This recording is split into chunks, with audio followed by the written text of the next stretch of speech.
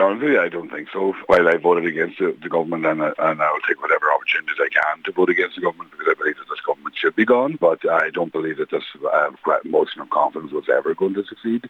And actually, I think from an opposition point of view, it is kind of counterproductive as well, where it deflects from the actual arguments, and it gets the government into a defensive mode, and they obviously rallied behind their minister and made sure that she passed the vote of confidence.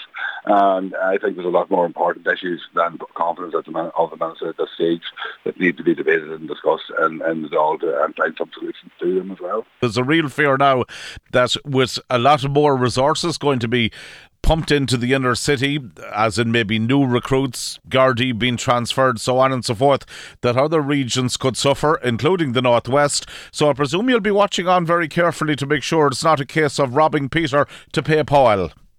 Well, that's the danger at the moment, that the government will be taking resources from the rest of the country to actually bolster up what they want to do in Dublin, because as far as this government is concerned, Dublin is the centre of the universe, and that's all they're interested in. And the reality is, as well too, as part of that, that over 30% of the crime that takes place in the country actually takes place in Dublin as well.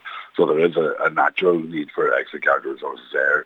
But the issue isn't really in relation to the Parnell Square last Thursday week isn't in relation to Garda resources solely. It's also in relation to the increase in racism in the country and the violent nature of that, and that needs to be dealt with, and that shouldn't be left behind either, I believe.